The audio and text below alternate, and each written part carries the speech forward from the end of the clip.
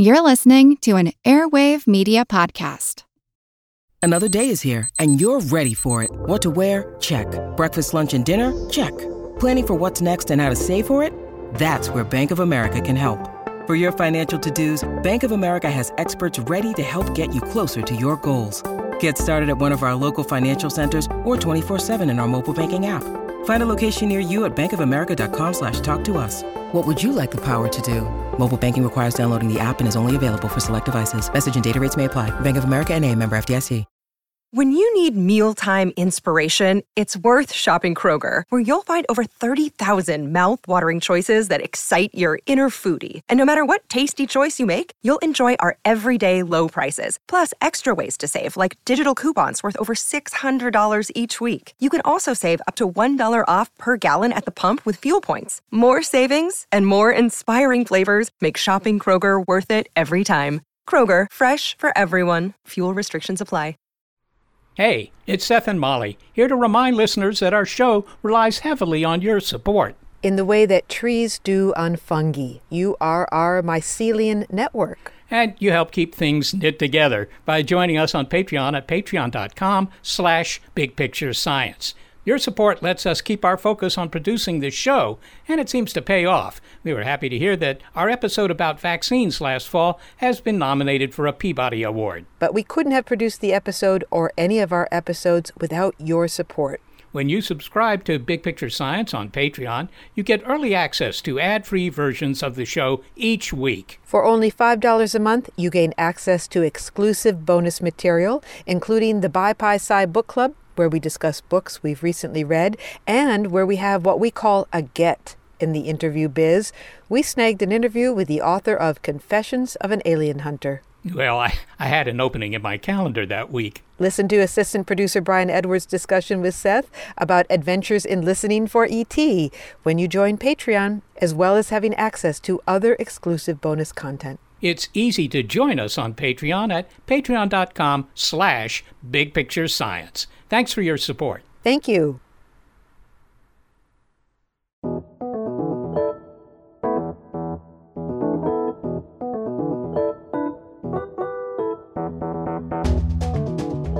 You know, when I was a kid, we lived essentially 2 blocks away from a big forest, which had a lot of mushrooms in it.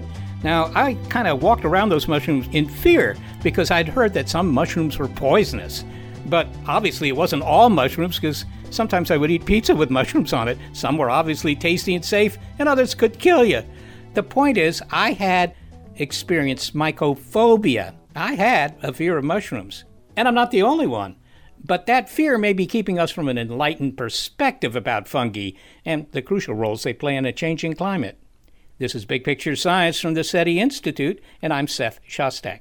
I'm Molly Bentley. In this episode, why fictional fungi fear is not a full fabrication, why fungi are fantastic, and how to reconcile those facts going forward. This episode is Fungi Fear.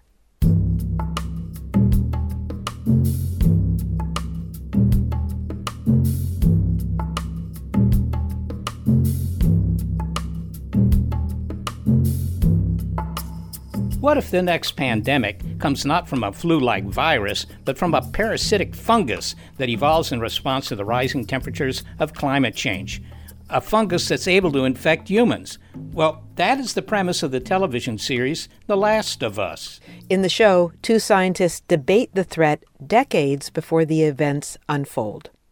Viruses can make us ill, but fungi can alter our very minds. There's a fungus that infects insects, gets inside an ant, for example, travels through its circulatory system to the ant's brain and then floods it with hallucinogens, thus bending the ant's mind to its will. Fungal infection of this kind is real, but not in humans. But what if that were to change? What if, for instance, the world were to get slightly warmer? The Last of Us focuses on the aftermath of a devastating global event triggered by mutated fungi. This dystopian drama draws on the classic zombie theme, but instead of reanimated corpses, the infected living become aggressive and cannibalistic, spreading infection as they feed. The fungi in the show, and this is not a spoiler, have jumped hosts from ants to humans. The warmer temperatures due to climate change allows them to survive at human body temperature. Well, fungi-infected brains turn humans into fungi-controlled puppets, no longer rational or able to control their instincts. What a horrible, terrifying premise. And like the most thrilling of science fiction, it's drawn from fact. The mind control fungus in the television show The Last of Us exists. It's called Ophiocordyceps unilateralis, or cordyceps, also known as the zombie ant fungus. Entomologist David Hughes described it in an episode we did about mind control. So this is a really interesting evolutionary dance between the fungus and the ant. So when ants are foraging, they walk on the forest floor, typically in rainforests where we study this, and they walk over a patch of fungal spores. The spores adhere to the ant's cuticle or skin, and then over a period of maybe 12 to 18 hours, burrow their way through the cuticle and into the body, by which time the ant is back inside its nest. And the fungus grows inside the ant's body while the ant is in the nest, and that happens for about 2 or 3 weeks. But the fungus must then transmit, and it cannot transmit inside the nest. So this is where the mind control comes in. The ant is instructed to leave the colony and to go and die outside the colony. Okay, it's instructed. I mean, this fungus isn't talking to these ants in any way that we would regard as talking. How is it doing that? How does it instruct the ant to leave the colony? In nature, much of the communication is chemical. So these fungi produce chemical messengers which interact with the nervous system of the ant. These fungi are the same group of fungi from which we originally derived LSD and tranquilizer ketamine. So fungi are well known for their ability to affect behavior. So this ant, this infected ant, he's gone back to the hive to join his fellow hive ants, and suddenly bad chemicals in its body causes it to walk outside and then do what? They go outside and then they die because the fungus must grow from the body of the dead ant. And it doesn't die in any old location. It dies firmly attached to the underside of a leaf or twig, biting deep into the leaf or twig tissue. And these leaves and twigs are close to where the fungus will eventually be able to target new ants by producing spore from its dead host. So once the ant bites into the leaf, the fungus grows a large stalk from the back of the head. This stalk shoots spores which land on foraging ants. So this ant leaves the nest, it climbs up to some leaf that isn't too far above the forest floor there. It bites into the leaf, what, with a death bite? Yeah, it's called a death grip. Okay, so we got this dead ant with this death grip of its jaw onto the leaf, and then the spore kills the ant, presumably by essentially just eating it up from the inside? Yes, at that stage, it's not just a spore anymore, but the ant is filled with many, many thousands of little, what are called blastospores, small parts of the fungus. You can think of it like a yeast growing inside the ant's body, producing the chemicals which have controlled its behavior. All right, and then it exits the ant somehow. It produces something that's going to produce more seeds that can drop back down. Yeah, and this is a really beautiful part. There we see the fungi switching to having a coordinated growth. They grow this long stalk from the back of the ant's head, and the end of this stalk produces a body which produces spores, and these are shot down onto the forest floor each evening, and the cycle continues anew. It infects new ants. Yeah. All right, well, now, the evolutionary motivation for all this is simply reproduction, right? I mean, that's what's going on here. This is just the way the fungus makes more fungus. Exactly. By the way, Dr. Hughes was a consultant on the video game upon which the TV show The Last of Us is based. The popularity of the show has prompted mycologists, scientists who study fungi, to try and calm public panic about mutating mushrooms. If we were ants, I would say, yes, watch out, people. But because we are humans, we are mammals, this has never happened in any mammals. This has been an insect thing, and it basically seemed like something that was going to kind of restoke the older fear and hatred of mushrooms. And so I've seen some commentators saying that they will never touch a single mushroom again after this show. So cordyceps will probably not jump hosts and turn us into zombies. For one, because our body temperatures are too high, although more about that later in the show. But is the premise of The Last of Us misguided? Could climate change cause fungi to become a new infection threat? Unfortunately, that idea is not simply science fiction. Scientists say that the show points to a legitimate worry. We don't have a precedent with the fungi, but I can tell you that other species do.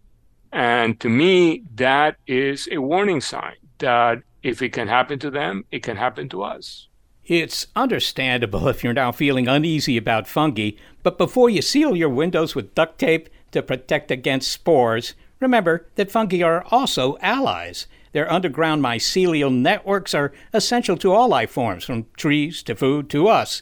Fungi also store carbon, which means they are an important factor in mitigating climate change. So, as temperatures rise, should we fear fungi, embrace them as allies, or respond in another way we haven't considered?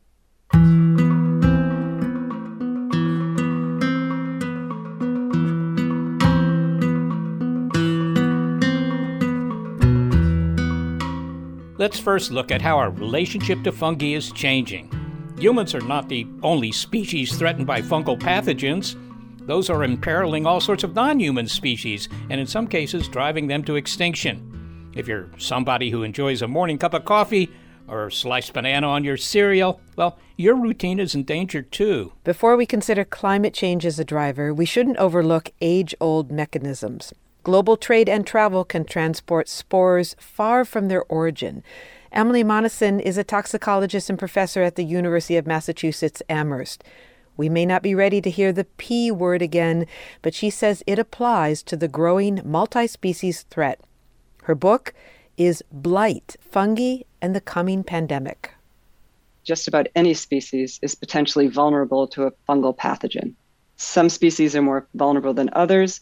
Plants are probably most vulnerable. I think fungal pathogens are one of the most important pathogens in plants. And probably least vulnerable are mammals, because we have warmer bodies and fungi do not like our warm bodies. And so that leaves everything in between is susceptible to a fungal pathogen. And in your book, Blight, you talk about the coming fungal pandemics. And what do you mean by that? I focused on most of the fungal pathogens and the species that were impacted over about the last century. They're emergent, they're relatively new, and they are something that humans probably aided in some way or another. They're fungi that found new hosts, basically. And so when they found a new host that they liked, that had no resistance to them and hadn't seen them before, they had the potential to take off and go epidemic or pandemic. And what species were affected in the relatively new fungal pandemics? The relatively new ones are the pandemics that's happening in frogs. There's a fungus called a chytrid fungus, called BD fungus, which is aquatic. It's believed to have impacted populations of something like 500 different frog species and possibly driven dozens, if not more, into extinction. That's one. There's a fungus that's impacting bats right now. There's a fungus that's infecting snakes that I didn't write about. Actually, one of the newer emerging ones is in salamanders. So there's a fungus that has been infecting salamanders. It's related to the fungus that infects frogs. It has impacted fire salamanders in Europe, and we don't have it here yet. And so scientists are trying hard to understand and to prevent that fungus from coming here and impacting our salamanders. So it's across species, as you write. And is it going to come as a surprise to you to hear that some people are absolutely unaware of this coming threat, of the threat? Like, we worry about viruses, of course. Maybe we worry about antibiotic resistance, but the threat from fungi is not on the top of most lists of things to be worried about. I think that's true, but I do think that when I speak to people about it, they've heard of one thing or another. They've heard maybe about the bat disease or the frog disease, or maybe even they know that American chestnut is functionally extinct because of a fungus, but they don't think about it as anything more than that. And so they seem to know about it, but maybe that was a fluke, a weird thing that happened. That was one of the reasons to sort of highlight that this can happen across species. It's happening now. It's not historical. And what is it that makes fungi especially, aggressive or hardy as pathogens? I think one big difference between fungi and, say, bacteria, almost all bacteria, and viruses is spores. So those fungi that produce spores, they produce millions of spores. Spores can be very resilient. Some can last days or weeks, decades. So I think that is one thing that makes fungi really important potential pathogen. Now, you said that human activity is playing a role in the spread of these fungal diseases. What are the factors that are encouraging, if you will, the spread of these fungi? Trade is a big one. So when we take a plant, say, that might have some, fungus on it, bring that plant with that fungus over here, and then it might find another species that it can infect. Same with the animals. Frogs, one of the reasons they think that this BD fungus has spread around the world and infected frogs is through the animal trade. What are some of the other things that are happening? Well, there's travel. So, if you put us back 100 or 200 years and think about how much travel there was, it's nothing compared to what we do now. And that is with that bat disease that I talked about, that's one of the ways that spores may have traveled is with somebody who visited a cave in one country and then came to another country. And you wouldn't know it that you're bringing them into a country. You might know, of course, if you're bringing some fruit or some plants. They ask you about that at the border, but they don't ask to check your clothes and your shoes for spores. It's very easy to bring them in. Oh, yeah. And I think about this. I hike a lot. And now that after I wrote this, I think about hiking. If I hike up sort of along the Appalachian Trail, say, I think about, what am I taking from here to there in the mud of my boots across different states? You write that fungi are major plant pathogens as well, of course. And if we talk about staples, coffee is vulnerable. At least it's a staple for me. Something called coffee rust. Is that what the fungus is called? It's another one that's out there. Coffee rust is another fungus that's out there. So you could eat a breakfast of, say, coffee, a piece of toast, and some banana, and all three of those breakfast favorites are potentially in trouble because of fungus. And fungus does infect major crops, wheat and rice and bananas. So I wrote about fungus that infects bananas. And there's two important fungal diseases now.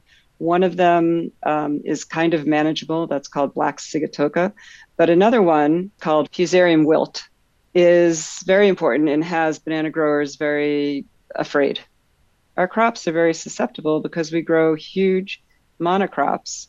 So there's not a lot of genetic diversity in those plants. If you get a fungus that can infect and kill those plants, it's going to have a feast. So there are a lot of different kinds of bananas. We eat one. We eat a banana called the Cavendish banana. It's grown as a huge monocrop. It's basically a clone.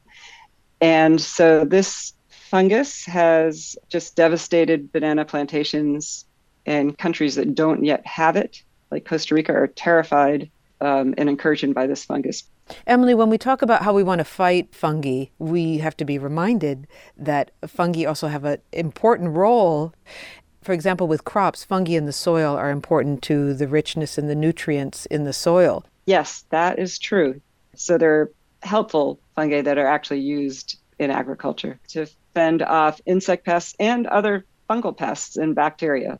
Emily, I would imagine that a lot of questions right now, including ours, are being asked you couched in the drama The Last of Us. And I'm wondering if you find that a relief because, now we're talking about fungal pathogens, or sort of frustrating that there are so many references to it.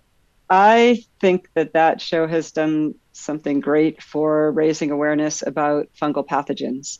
A month or two ago, the World Health Organization put out a list of priority fungal pathogens. It was in the news for maybe a week or two. But this show is just sticking around, and it has just made a lot of people ask about fungal pathogens. And so I think that's a good thing because we need to be aware of them. You have written extensively about the human relationship with the natural world. Emily, what are we doing? How did we get ourselves into this predicament? Humans have really created a mess for themselves on this planet. We have. That's true. And that's a really good comment and question. I think that we've looked out for ourselves for a long time. So we've taken the trees that we wanted, and we've grown the crops that we think are bigger, faster growing, and we've reduced diversity for making things faster, better, cheaper. I mean, that's sort of what it had been in the past. And in doing that, we've made a lot of changes to the environment. Finally, what do the solutions look like, Emily? And I know that this is a broad topic, but if you can point us in the right direction, what are some of the best practices you're seeing or reporting on? So I think if people are talking about crops, when you have a huge monoculture, the one solution is to not have a huge monoculture. So to grow different varieties. Some will be susceptible, some will not. We also, on the same vein, we need to also conserve genetic diversity in plants and in animals. But, that's if a plant is going to survive or an animal is going to survive, a fungus out in the wild, it's because some animal had the genetic diversity and the potential to resist the fungus. And with the trade, that is something that we can do better with. We can be more careful when we're thinking about plant trade or animal trade. It might be early, but I think after COVID, diagnostics, if disease diagnostics are improved and you can quickly have something like the Star Trek tricorder, which, might not be that far off. If you can quickly detect a disease by swabbing a plant or an animal and see if there are any spores there, which are not visible, rather than having humans have to inspect them, that would go a long way. Emily Monison, thank you so much for joining us. Thank you, Molly. Emily Monison is a toxicologist, a member of the Ronan Institute, and a professor at the University of Massachusetts Amherst. She's the author of Blight, Fungi and the Coming Pandemic. I found it interesting that some of the particular threats that she mentions in terms of fungal infections are things we've heard before. The fact that people today do a lot more travel than they used to, and they go, all around the world. Within 24 or 48 hours, a fungal spore that's here can also be there. Also, monoculture agriculture. That's something that also causes problems because you don't have the diversity which can protect you against some of these pathogenic mechanisms.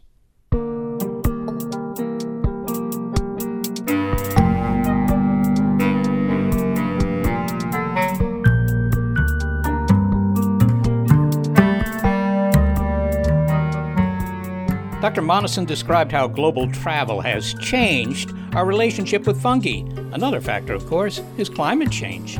Earlier, we were reassured that the fungus cordyceps can't infect humans because our body temperatures are too high. But what if that protection goes away? Next, the implications for human health as fungi adapt to a warmer world. This episode of Big Picture Science is Fungi Fear.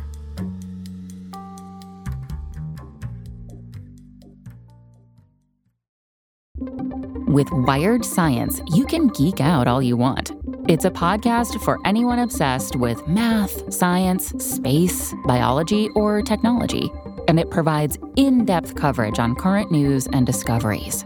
From strange diseases that turn your tongue fuzzy to tech that'll help crops grow from space. New episodes are released nearly every day, and they're typically under 10 minutes, so you can easily make them a part of your daily routine. Listen in the morning while you're getting ready or during lunch while you check NASA's astronomy picture of the day.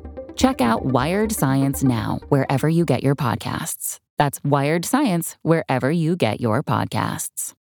Hi, Molly and Seth here again with a quick reminder that we do count on your support, and here's an incentive to provide it. An interview with Seth about his book, Confessions of an Alien Hunter. That's right. Our assistant producer, Brian Edwards, chatted with me about the book.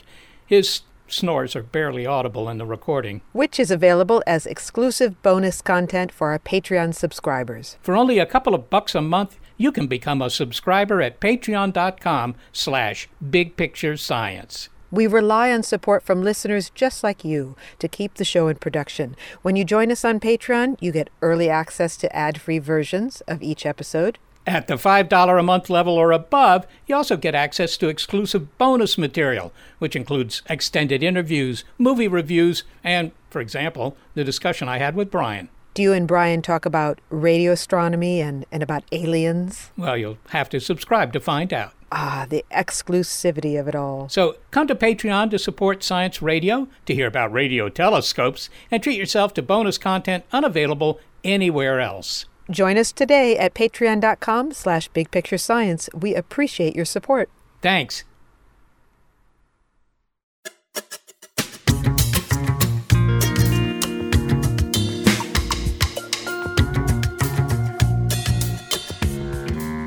There are millions of species of fungi. They're some of the strangest and most influential organisms on the planet. Evidence suggests fungi appeared on Earth 1 billion years ago, and they soon got busy. They contributed to the rise of plants and the decline of reptiles. When our human ancestors appeared, our fate with fungi became forever intertwined. Our saving grace is a number, 98.6 degrees or thereabouts. The body temperature of mammals, which ranges from 97 to 104 degrees Fahrenheit, lets them fight off many of the dangerous fungi invaders. But as global temperatures rise, that defense is under threat. In the show The Last of Us, the insect fungal pathogen cordyceps adapts to rising temperatures and jumps to humans. Cordyceps mutated. Some of it got into the food supply, probably a basic ingredient like flour or sugar. So the tainted food all hits the store shelves around the same time Thursday. People bought it, ate some Thursday night or Friday morning, and started to get sick. Afternoon, evening, they got worse. Then they started biting. The show's premise is science fiction, but fungal diseases are a global health concern. Some scientists call fungi the coming superbugs. Consider the rise in cases of valley fever in the American Southwest. It's caused by inhaling a common fungus that thrives in hot, dry soil and is spreading as climate change drives out the western United States. It may be a harbinger of sorts. Recently, the WHO released a list of priority fungal pathogens that need more surveillance and for which we need to develop effective treatments. One of the scientists who has been ringing the alarm about the fungal threats to humans is microbiologist and immunologist Arturo Casadevall. He specializes in fungal disease at the Johns Hopkins School of Medicine, and he gives us an overview. Arturo, in the television show The Last of Us, the fungus cordyceps evolves from infecting ants to infecting humans. What's the likelihood that that could actually happen? Improbable, but not impossible. Well, I mean, we have natural immunity to most fungal infections, do we not? We have two major defense mechanisms. One of them is we are hot, and I mean hot by temperature. We can exclude most fungal species by our temperature. And second, we have adaptive immunity, which ants don't have. How would you describe adaptive immunity? It sounds like, did we all get infected by fungi when we were younger? Well, adaptive immunity means that we can respond to, and we have memory, immunological memory. Like, for example, antibodies are part of adaptive immunity. Ants don't have antibodies. I see. All right. So we're better equipped. But one of the key components of our defense is the fact that we have that 98.6 or whatever it is body temperature that is, I presume, lethal to fungi. That's right. We showed about maybe 10 years ago that most fungal species that live in the environment, and that's the overwhelming majority of them, simply cannot replicate at our temperatures. So maintaining that temperature is giving you a lot of protection against an entire kingdom. But there seems to be, an increasing global threat from fungi. I mean, not just this television show. A television show presumably has some basis in a real possibility. And what's the problem? So, Seth, about 10 years ago, we wrote an article in which we warned that global warming could bring new fungal diseases. Imagine the following. Those organisms in the environment are either going to adapt or they may die. So really hot days provide selection events. So as they adapt, they may be able to grow above our temperature. And when that happens, we lose our thermal defenses. So, yeah, the fact that we're not hot enough, I guess, is the problem. While the climate is changing to, favor fungi that can withstand higher temperatures and, as it were, storm the walls of our castle. Is this really, though, a serious threat? I mean, even aside from its suitability as something fodder for television, is this something I should lie awake at night and worry about? Well, I don't think this is something to lie awake at night and worry about, but I do think that there is some evidence that it's already happening. And there is one fungus that appeared about 10 years ago to Candida auris, which we have proposed may be the first example of a fungus adapting to higher temperatures and defeating our temperature defenses. Is this, a microscopic kind of fungus? I mean, all fungi that kill people are microscopic. Mushrooms don't grow on us. Well, I'm glad to hear that. Okay, so they're microscopic fungi that, they're built to withstand higher temperatures because they've evolved. They've evolved while the temperature of the planet is rising. How would you characterize the potential for fungus to be a threat that we really have to combat in the same way we combated COVID by a worldwide effort and, involving billions and billions of dollars of research and manufacturing capability? I mean, is this something that's really important, or is this just sort of an incidental threat that we're confronting? Seth, if you look at history, we have never had to confront a fungal pandemic. But I will also say to you that when I went to medical school, I was taught that coronavirus didn't kill anybody. So what I would say to you is that if you look at the environment, there are fungi that are killing the bats in North America. They're killing the frogs throughout the world. And I think that it will be hubris to think that something like that couldn't happen to us. I think, Seth, the difference is that for viruses, they need the host to replicate on. But these organisms that live in the environment fundamentally don't need us. So the World Health Organization recently came out with a list of the most worrisome fungal infections. How do you get on the World Health Organization's list of most dangerous fungal infections? You got to be a bad fungus. A truffle doesn't get on the list. Baker's yeast doesn't get on the list. After all, we need baker's yeast to make us beer and wine. To get in that list, you got to be a bad fungus. And what is a bad fungus? A bad fungus is one that kills people and that is difficult to treat. Just from a sort of a phenomenological point of view, if I get a lethal fungal infection, what does it do to me? I mean, okay, there are these little microscopic fungi in my bloodstream, but so what? What do they do? Eat things? Well, what they do is they often colonize organs, and then they grow in an organ. Like, for example, Cryptococcus grows on the brain, and it grows to such thing that it squeezes the brain and kills people through pressure. It's a horrible disease. Candida can grow in the liver, damage the liver. So these things kill you by going to organs. They damage the organs to the point that life is no longer possible. What are the fungi that most worry you? I mean, what's your top list, most wanted list when it comes to fungi and their interaction or their threat to humans? So, Seth, right now, the fungi are threats to people who generally have weakened immunity. Most humans don't worry about fungal diseases. You ever wonder about that? If we were trees, we'd be terrified of the fungi. If we were insects, we'd be terrified of the fungi. But today, when people think about fungal diseases, they worry about athlete's foot. They worry about getting a nail infection. Why is that? Why are we so resistant to that? That's a different way to ask the question. And we can go there, but I have argued in print that part of the reason that we are so resistant to this is because we are the survivors of a fungal bloom that happened 65 million years ago when the dinosaurs died. It selected for organisms that were warmer, the mammals. And today, the mammals are resistant to fungal diseases because they're hot, because they were selected by fungi. So the fact that I've got this 98.6 degree body temperature is thanks to fungi? I argue that's certainly a hypothesis that look, when that rock hit the earth 65 million years ago, it devastated the world. But there were survivors. There were little mammals that survived, and there were reptiles that survived because we have iguanas today.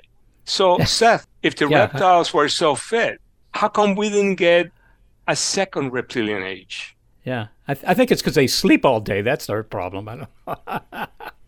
I would argue that the problem was that something kept them down, and something gave the mammals a leg up. And in that devastated world, where the sun went out for years, where all the forests came down, one can document a massive fungal bloom.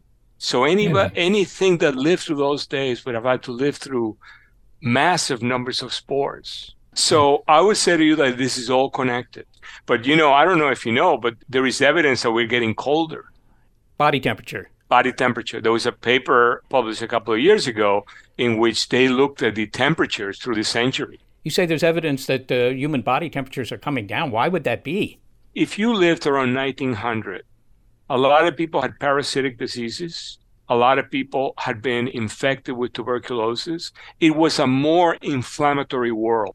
It was a dirtier world in many ways.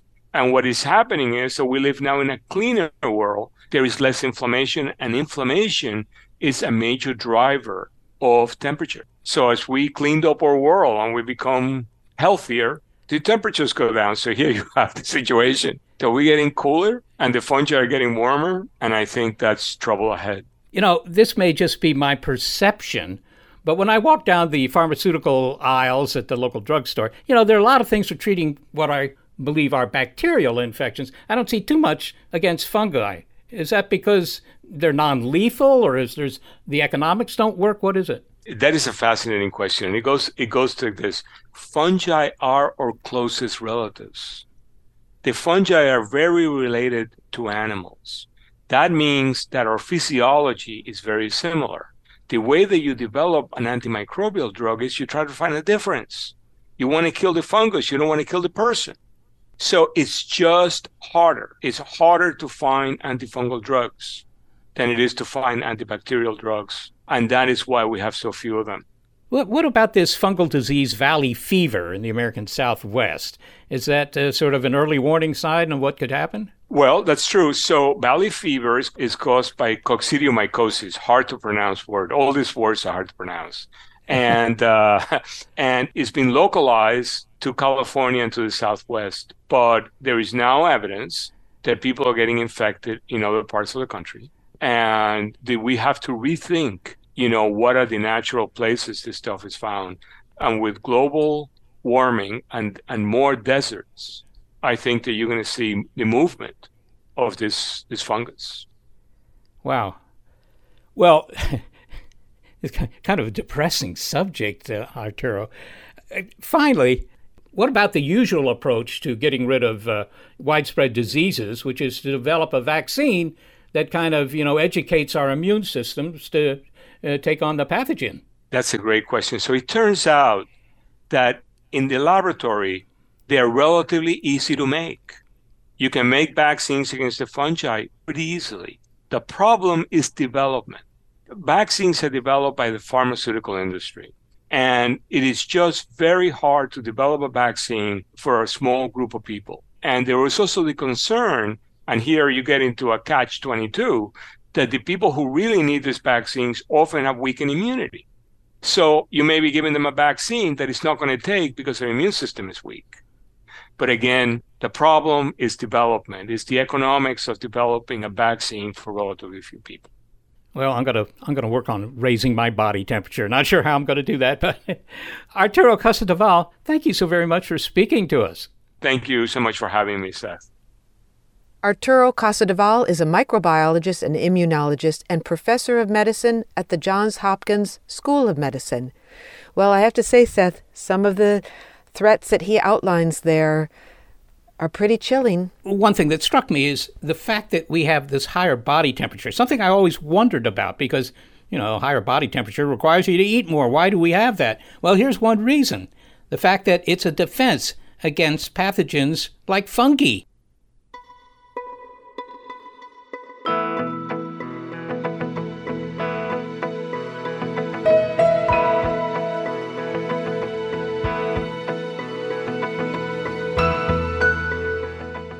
So we kind of outlined the threat that fungi pose as the world gets warmer, but let's turn the dystopian discussion on its head. What if instead mushrooms could save the world?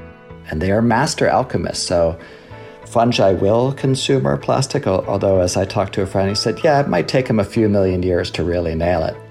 Next, how to approach fungi in a radical new way. This episode of Big Picture Science is Fungi Fear.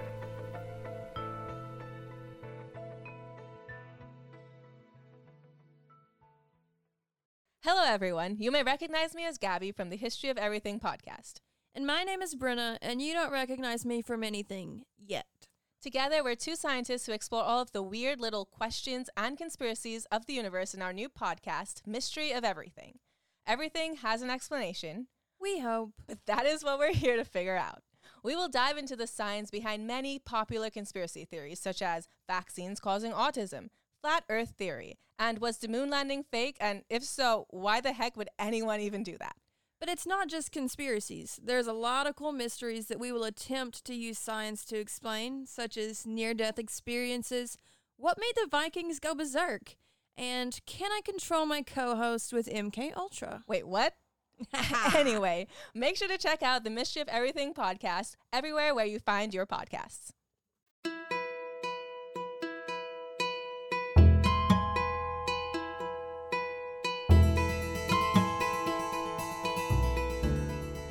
As we heard, fungi have helpfully shaped our planet for millions of years. But how do we weigh that against the threats that fungi pose to our health and that of other species? Why not get rid of all these sporing organisms? Well, we asked one fungi expert, what would the world look like if all fungi disappeared? There'd be an utter catastrophe. So the two big things in terms of plants is that so many forms of decomposition would stop, so that leaves would fall and not rot, wood would not decay. So you'd have trees that would fall over and they would just build up and up and up. And what's really interesting, right, is that it's not just, it would create a traffic jam as the trees are there, or they'd be thick in the forest, but it's literally part of the cycles of life of how the carbon and nitrogen and phosphorus flow. And then on the other hand, about 90% of all plants, they really rely on having this underground network that does this exchange of nutrients. So you would overnight start to see plants withering. They wouldn't be able to get nearly the amount of water that they get right now, and they would start to be stressed. So you'd see huge plant death over the entire world. That underground network he refers to is the fungi's complex and far-ranging mycelium. Its branching structure has been likened to a neuronal network. And it's a fitting comparison for one scientist who proposes a radical new way to think about fungi, one that he hopes will transcend the fungi are either good or bad way of thinking. Hi, my name is Michael Hathaway. I'm a professor of anthropology and the director of the Asian Studies Center at Simon Fraser University in Vancouver, Canada. He says that addressing our climate and environmental crises means adopting a broader perspective about the capabilities of other organisms, one that's not centered around humans. To that end, his book has an intriguing title, What a Mushroom Lives For. He gave us an overview. It's a book in two parts, and so the first part is an exploration into rethinking the role of fungi in the history of the planet, and to get away from this idea that they're relatively insignificant, and to show that they were utterly vital into how plants emerged onto land, how they've transformed probably mammalian evolution, how they've made our rich green planet possible. And then the second part of the book is kind of a little bit more of my typical anthropological hat, where I went to Southwest China's Himalayan region and worked with Tibetan pastoralists, and I tried to understand how their engagement with this one very valuable mushroom called the matsutake mushroom has utterly transformed their society. Dr. Hathaway asks us to consider that living beings other than humans and some animals, like cats and dogs, have agency. That's a challenging idea, that a primitive and very old species, an organism that is neither an animal nor a plant, has agency. But he says, consider that fungi are actively shaping the world. And so I look at a whole range of fungi actions, and our world is utterly shaped by them to the core. And you describe them as actually lively beings, and they move, which isn't a surprise to anyone who's seen a mushroom pop up overnight after a rain. Describe how mushrooms and mycelia move. Yeah, so the mushroom, we usually think of that as the above ground visible part of the whole fungi. And so fungi are part of this huge kingdom with tens of thousands and maybe more of species. And it's a kingdom that was only acknowledged by the scientific community around 1968 for the first time. And so the mycelium are these these very fine threads that grow underground, and they knit together very, very quickly and powerfully to form the above ground mushroom of the kinds of fungi that produce them. Yes, and so they have all of these forms of movement and action. But if we look inside the mushroom, for example, when they are ejecting their spores through these really intricate mechanisms that use drops of water usually to eject spores out at incredible speeds and with incredible force. There's this form of very active movement. It's one of the fastest actions, really, like the speed of a cheetah that's happening within the mushroom every second that it's sporulating. Have you seen the spores shoot out? I've certainly seen the spores shoot out after they come out of the gills. You can see it with some of the ones, like the ones that come out of the cow poop. They really shoot like little catapults. You can visibly see them, and you can watch that happen. So that's going on. And it also, as you say, they just pop up overnight. They grow at these tremendous speeds with amazing force, and they can break pavement, as I'm sure you've seen. And then underground, they have millions and millions of the mycelia, and they are actively exploring the ground. I think historically, a lot of times scientists imagined that they just move randomly through the soil column, but now it seems that these mycelium can detect things that they're looking for. So they're looking for water, they're actively looking for nutrients. We've just now been able to make cameras to show the exchange of nutrients within these mycelia. I mean, so they're much thinner than a hair. And we were surprised to realize that the nutrients are going both ways through the tube. We imagined they would just go one way through. And of course, they're making relationships with plants. So they're often mining minerals and nutrients from the soil and bringing up water and sharing it with plants. And then plants are in turn giving their photosynthetic sugars back to the fungi. So those are the carbohydrates that they are creating through photosynthesis. And in fact, you write that this network is what makes life possible on this planet. And if we were to go underground, you would see this dense network knitting together plants and trees of different species.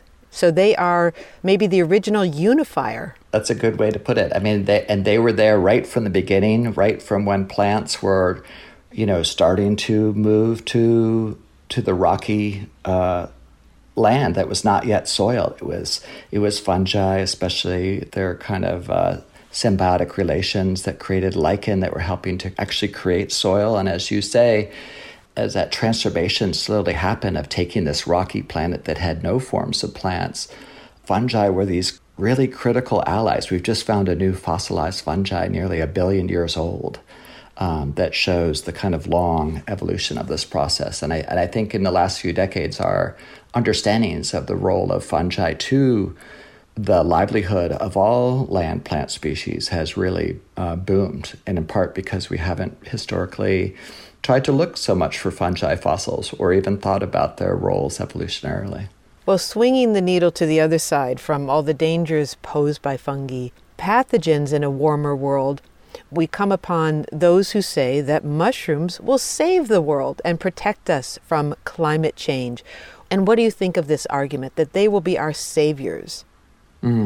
Well, yeah, no, that's a great question. And it's interesting, right? Because it's part of kind of historical legacy that is very prevalent in Western culture of this kind of silver bullet idea of what will save us from X, Y, or Z. And so when it comes to climate change, I find it so fascinating that it was Jennifer Talbot, who's a mycologist and also a climate change expert, who I think it was her 2008 paper that said, hey, look, people, almost all of the models of climate change totally ignore the role of fungi. That we've realized that of the sequestration of carbon into the soil, that fungi are absolutely critical.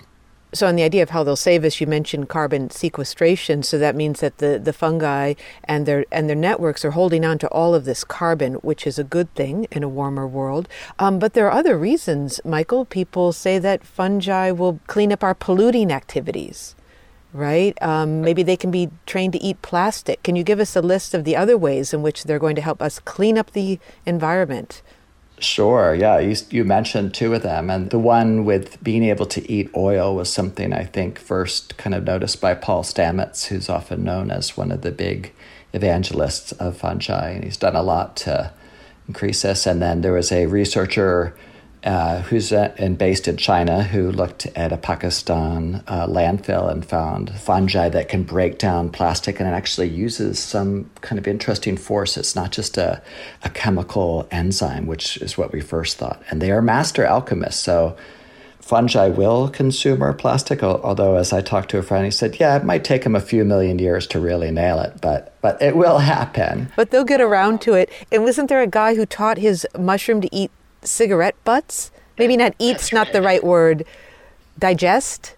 Yeah, digest. Yeah. So it's interesting. Like we think of domestication of plants as in a way training them for certain traits that we wish to do. And so fungi can be trained to do so many things. So, I mean, we're very late to the game of recognizing the diverse possibilities of fungi, and yet I'm leery of trying to only see them as an ally to help humans, because they're much more than that.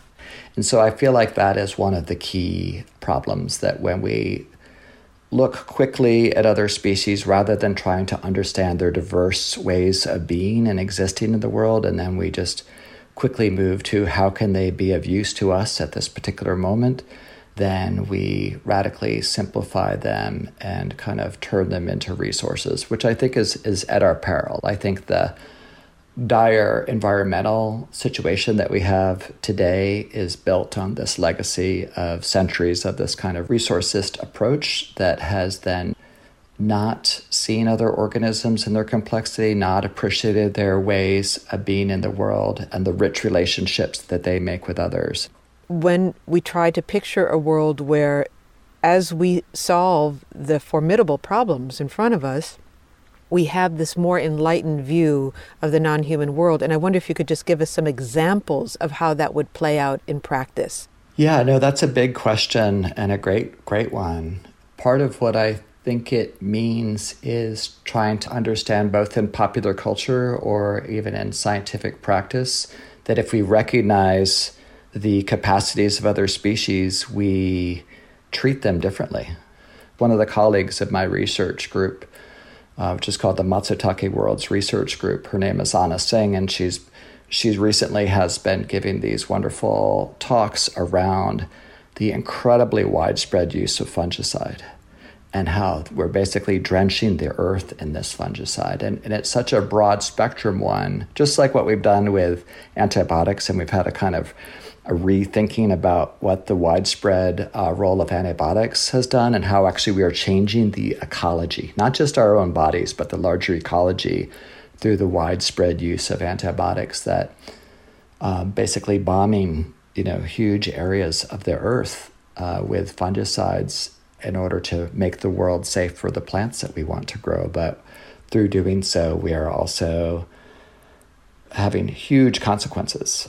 So it really makes me even think back that this is another kind of parallel to the Rachel Carson's kind of Silent Spring warning about the use of DDT and other chemicals. Well, finally, then, Michael, perhaps for every episode we indulge in about fungi pathogens, we should spend the same amount of time in our garden or walking in the woods.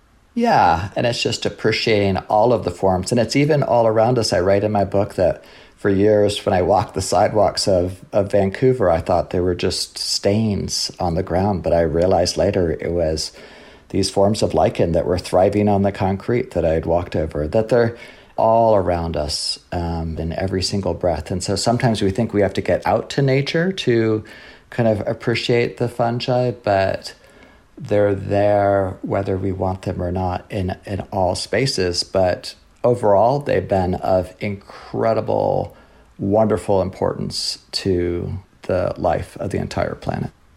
Well, Michael Hathaway, thank you so much for joining us, and it's a pleasure to talk to you. Thanks so much, Molly. It was great. Really enjoyed it. Michael Hathaway is an anthropologist, director of the Asian Studies Center at Simon Fraser University in Vancouver, Canada, and author of What a Mushroom Lives For. So, Seth, now we come to the big picture about how our relationship with fungi is changing. What are your thoughts? Well, the first thing is that it was a much bigger picture than I expected. I think it was mentioned by one of our guests that the fungi have been around for about 1 billion years. 1 billion years. Remember, it was only 65 million years ago that the dinosaurs were still here. This is, a lot longer than that. And that means that they're very tightly integrated into life, right? And if they didn't do anything useful, I'm sure they wouldn't be around today. I mean, it's just amazing what 1 billion years of evolution can do. Well, my takeaway here is that we've learned that the daily actions of trillions of fungi have shaped our planet for millions of years, as you said. But now our daily actions are shaping the behavior of trillions of fungi. One good example of how our behavior may cause a real problem is with these fungal infections. But there's also a silver lining here, which is we have been given advance notice of this emerging problem of fungi pathogens. We do have an understanding of how our behaviors are prompting this situation, and we have the tools to prepare for coming pandemics and fungal infections. So what we do next, well, the choice is ours. Yeah, we have a leg up on the reptiles, right? They were being done in by the fungi, but they didn't have the wits to be able to combat them.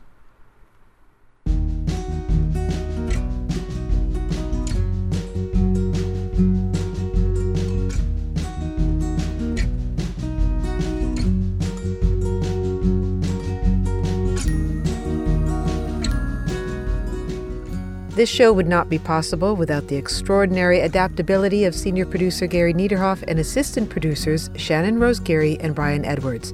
I am the executive producer of Big Picture Science, Molly Bentley. Thanks also to financial support from the Breakthrough Prize Foundation, Lauren Trottier, Rena Shulsky-David, and Sammy David. Big Picture Science is produced at the SETI Institute, a nonprofit education and research organization that investigates the possibilities for life beyond Earth. I'm the Institute's senior astronomer, Seth Shostak. Also, a big thanks to our listeners and our Patreon supporters. The original music in the show is by Dewey DeLay and Jun Miyake. This episode of Big Picture Science that looks at our changing relationship with fungi is called Fungi Fear.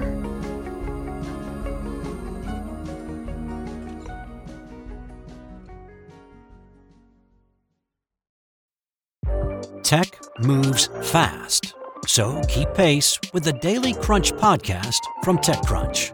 With new episodes every day, this podcast will give you a quick overview on everything you need and should know about startups, new tech, regulations, and more. Listen to TechCrunch Daily Crunch now, wherever you get your podcasts. That's TechCrunch Daily Crunch, wherever you get your podcasts. The world is constantly changing and transforming.